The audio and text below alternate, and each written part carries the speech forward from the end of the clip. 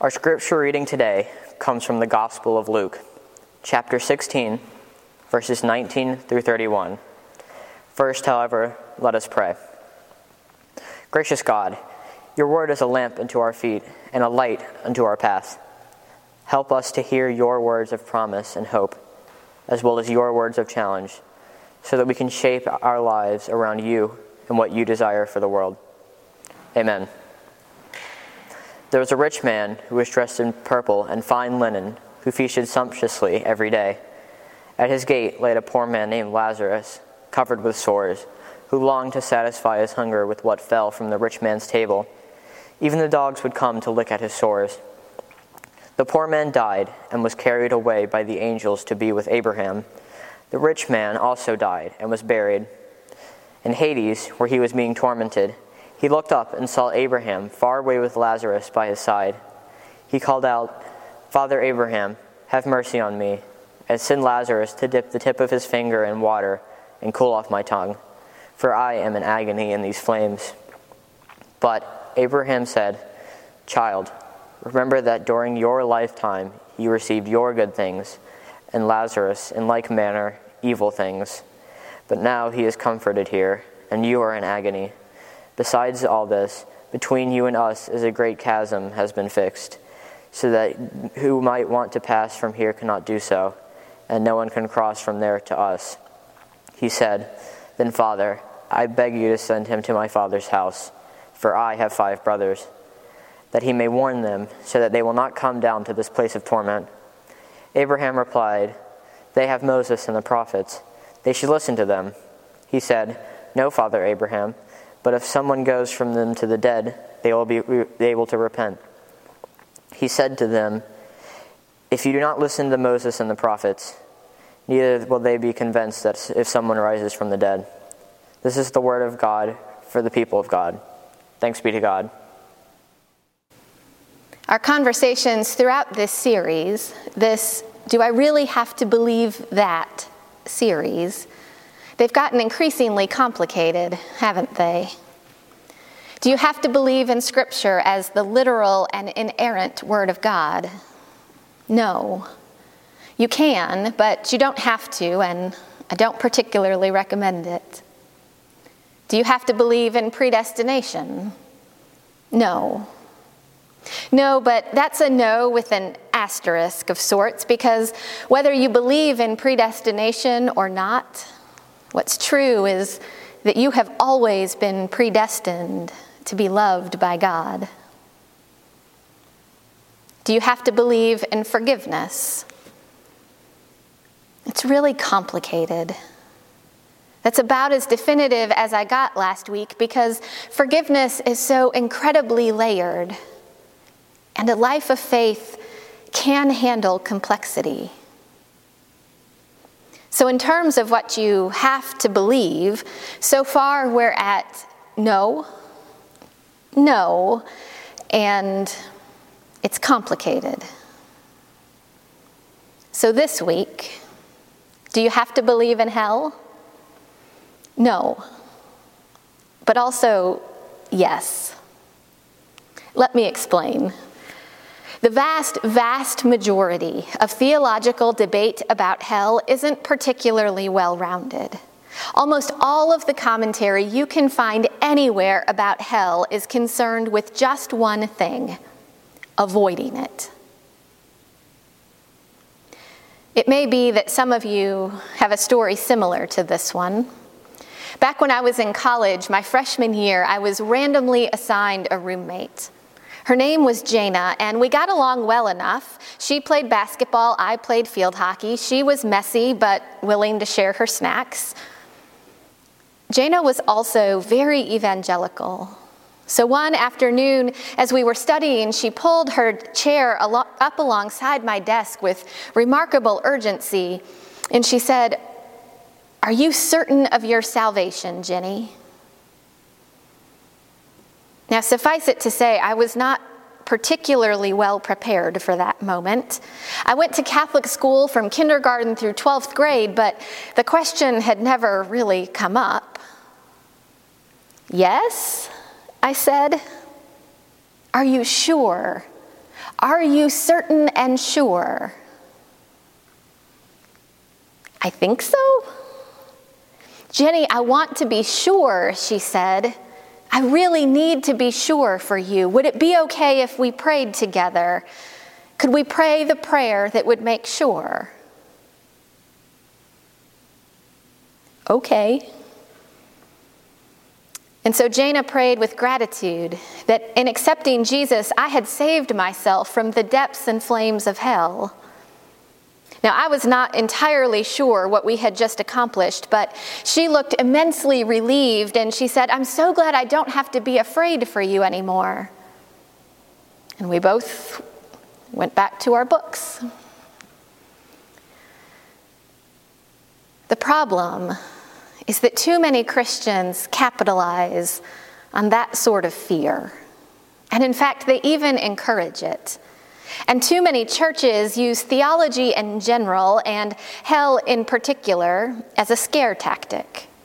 Because fear is a remarkably effective tool for controlling what someone thinks or how they live their life. And it is not always as harmless as it was with my roommate. Too often, the threat of hell is what is hung over someone's head while someone else tries to convince them that how they vote, or who they love, or what they believe, or anything else about them is wrong.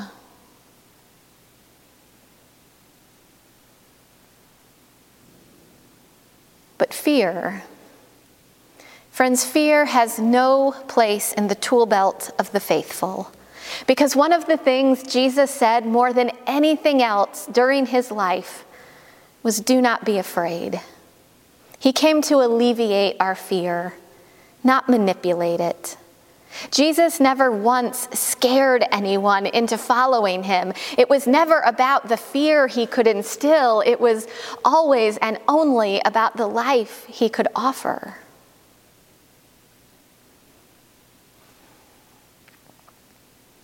So what are we to make of those scriptural references to hell, especially the ones that come out of Jesus' own mouth?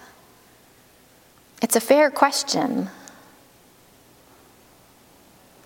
The word hell shows up 12 times in the New Testament. 11 of those 12 times are from Jesus. And when Jesus talks about hell, he almost always uses the Greek word Gehenna. Now, if you chase the word Gehenna back to its most original and basic meaning, you learn that Gehenna was the name of a place, a specific and tangible and historically verified place. It was a valley, a deep valley on the southwest side of Jerusalem. And that valley, in the centuries before Jesus, was used as a place for ritual sacrifice. The city officials found that displeasing, and so they decided to repurpose that valley into the only thing that could both fill up that kind of space and keep people far away from it at the same time. The Valley of Gehenna, it became the local garbage dump. A valley carved into earth by time, where trash was collected and fires were kept burning around the clock in order to keep the amount of trash under control. A place where wild animals would fight over scraps of food found at the edges, snapping and gnashing their teeth at one another. A place where no one of any means ever wanted to be, and so by default became the place where the outcast and the lowly, the last and the least, found themselves stranded when their every other option had been exhausted. That is Gehenna. Now, the other word Jesus uses is Hades. He only uses it a couple of times, but one of those times is in our reading for today, the parable that Jesus tells about the rich man and Lazarus. You heard Sam read it. There is an incredibly rich man And every day he wears purple, and every day he feasts extravagantly. But here's what else happens every day. A poor man named Lazarus, who is starving to death and covered in sores, comes and sits outside the rich man's gates. Now that's all we hear about their lives. In death, angels come for Lazarus, who is taken to heaven, where he is greeted by none other than Abraham. The rich man is taken to Hades, where he suffers mightily. In the midst of his distress, he looks up and he sees Abraham and Lazarus far away but within his sight.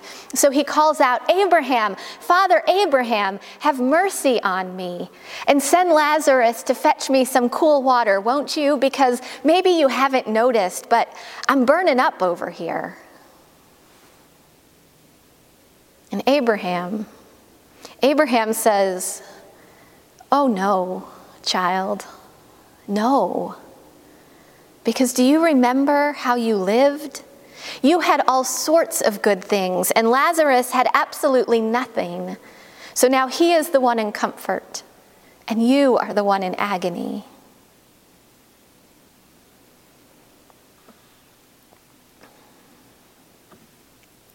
I know, it's a hard story, but look at it again with me. The first time the rich man sees Lazarus in any capacity at all is after they've both died, when all of a sudden the rich man, who previously wanted for nothing, needs something. Prior to that, their paths actually crossed every single day of their lives. The text is clear about that.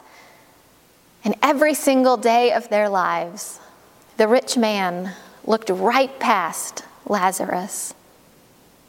You see, the rich man's sin wasn't the fact that he was rich. There is no direct critique of his wealth in this text.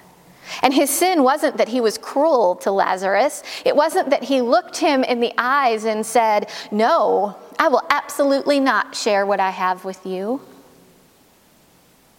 The rich man's sin is that he never even saw Lazarus at all.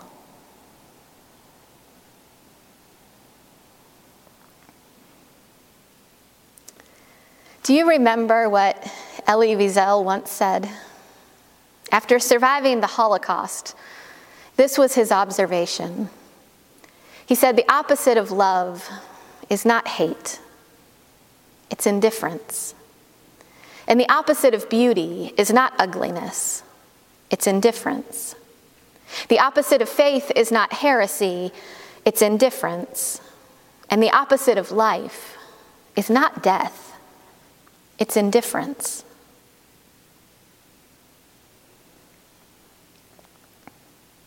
Now I know that Jesus specifically mentions Hades, which in Greek mythology is often associated with death and the underworld. But those who heard Jesus and those who helped assemble the Gospels that tell us about Jesus, they would have also known this. Hades, the mythological place, is named for Hades, the mythological god, whose name means the unseen one. The rich man, who never once saw Lazarus in life, now finds himself trapped in the land of the unseen. The Gospels are too carefully constructed for that to be linguistic coincidence. And what the Gospels taken as a whole tell us, and what Luke especially taken as a whole tells us from beginning to end, is that Jesus will usher in a great reversal. When the last shall be first, and the first shall be last. When the hungry shall be filled, and the stuffed sent away. When the poor shall receive, and rich hands remain empty. When the invisible will be seen, and the indifferent learn what it is to be ignored.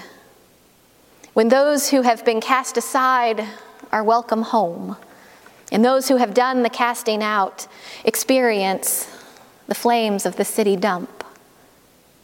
When those who know what a living hell feels like are rescued, and those who have perpetuated broken systems are held accountable.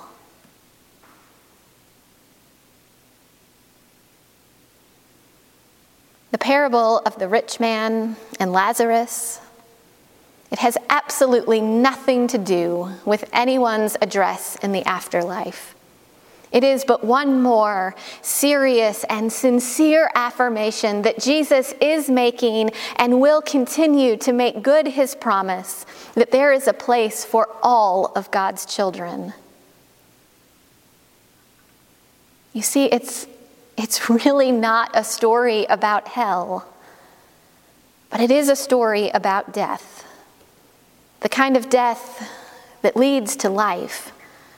Like when Jesus says elsewhere that you will have to lose your life in order to find it.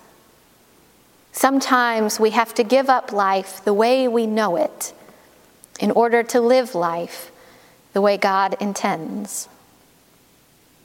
Because the kingdom of God will absolutely always find a way.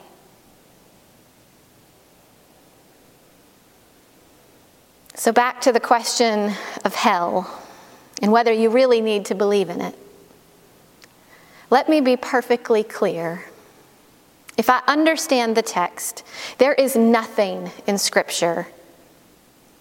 There is nothing anywhere in Scripture, not even the passages that specifically mention Hades and hell. Nothing in Scripture ever suggests that Jesus will abandon us for eternity. But there is plenty in Scripture, all throughout Scripture, that suggests that neither will Jesus ever abandon us to our own ignorance, or our own stubbornness, or our own selfishness, or our own indifference. He loves us too much for that, and he simply will not rest until full restoration has come into everyone's life, including ours. Do you have to believe in hell? Here's what I can tell you. If hell is a place where we are tormented forever, or where flames consume us, or where we are kept apart from God for all eternity, well, I don't believe in that kind of hell at all. And I'd even go so far as to say that that kind of hell is antithetical to the gospel of Jesus Christ, as it is presented to us in Scripture. But if hell is a living condition in which children go to bed hungry, and black and brown folks wake each day weary, and healthcare is a luxury, not a right, and loneliness is pervasive, and grief is unbearable, well, that kind of hell is not only worth believing in, it is worth taking very seriously. In fact, if we are to call ourselves followers of Jesus Christ, we will stand up at the gates of that hell, and we will prevail upon them until the day they fall forever. Pray with me. Gracious God, we believe. Help our unbelief. In Christ's name we pray. Amen.